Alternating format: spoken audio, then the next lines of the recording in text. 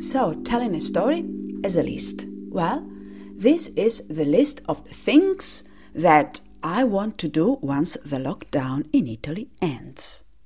It's going to be an important moment. After all, by the end of this, it will have been more than a quarantine, which means 40 days, because it has already been longer than that. Okay, a story as a list as a story. So the list of things that I want to do first once this ends. Oh my God, there are so many things that I really want to do. Okay, first, you know what? I don't want to jinx it. My list will stay empty because you never know. And I am a bit superstitious.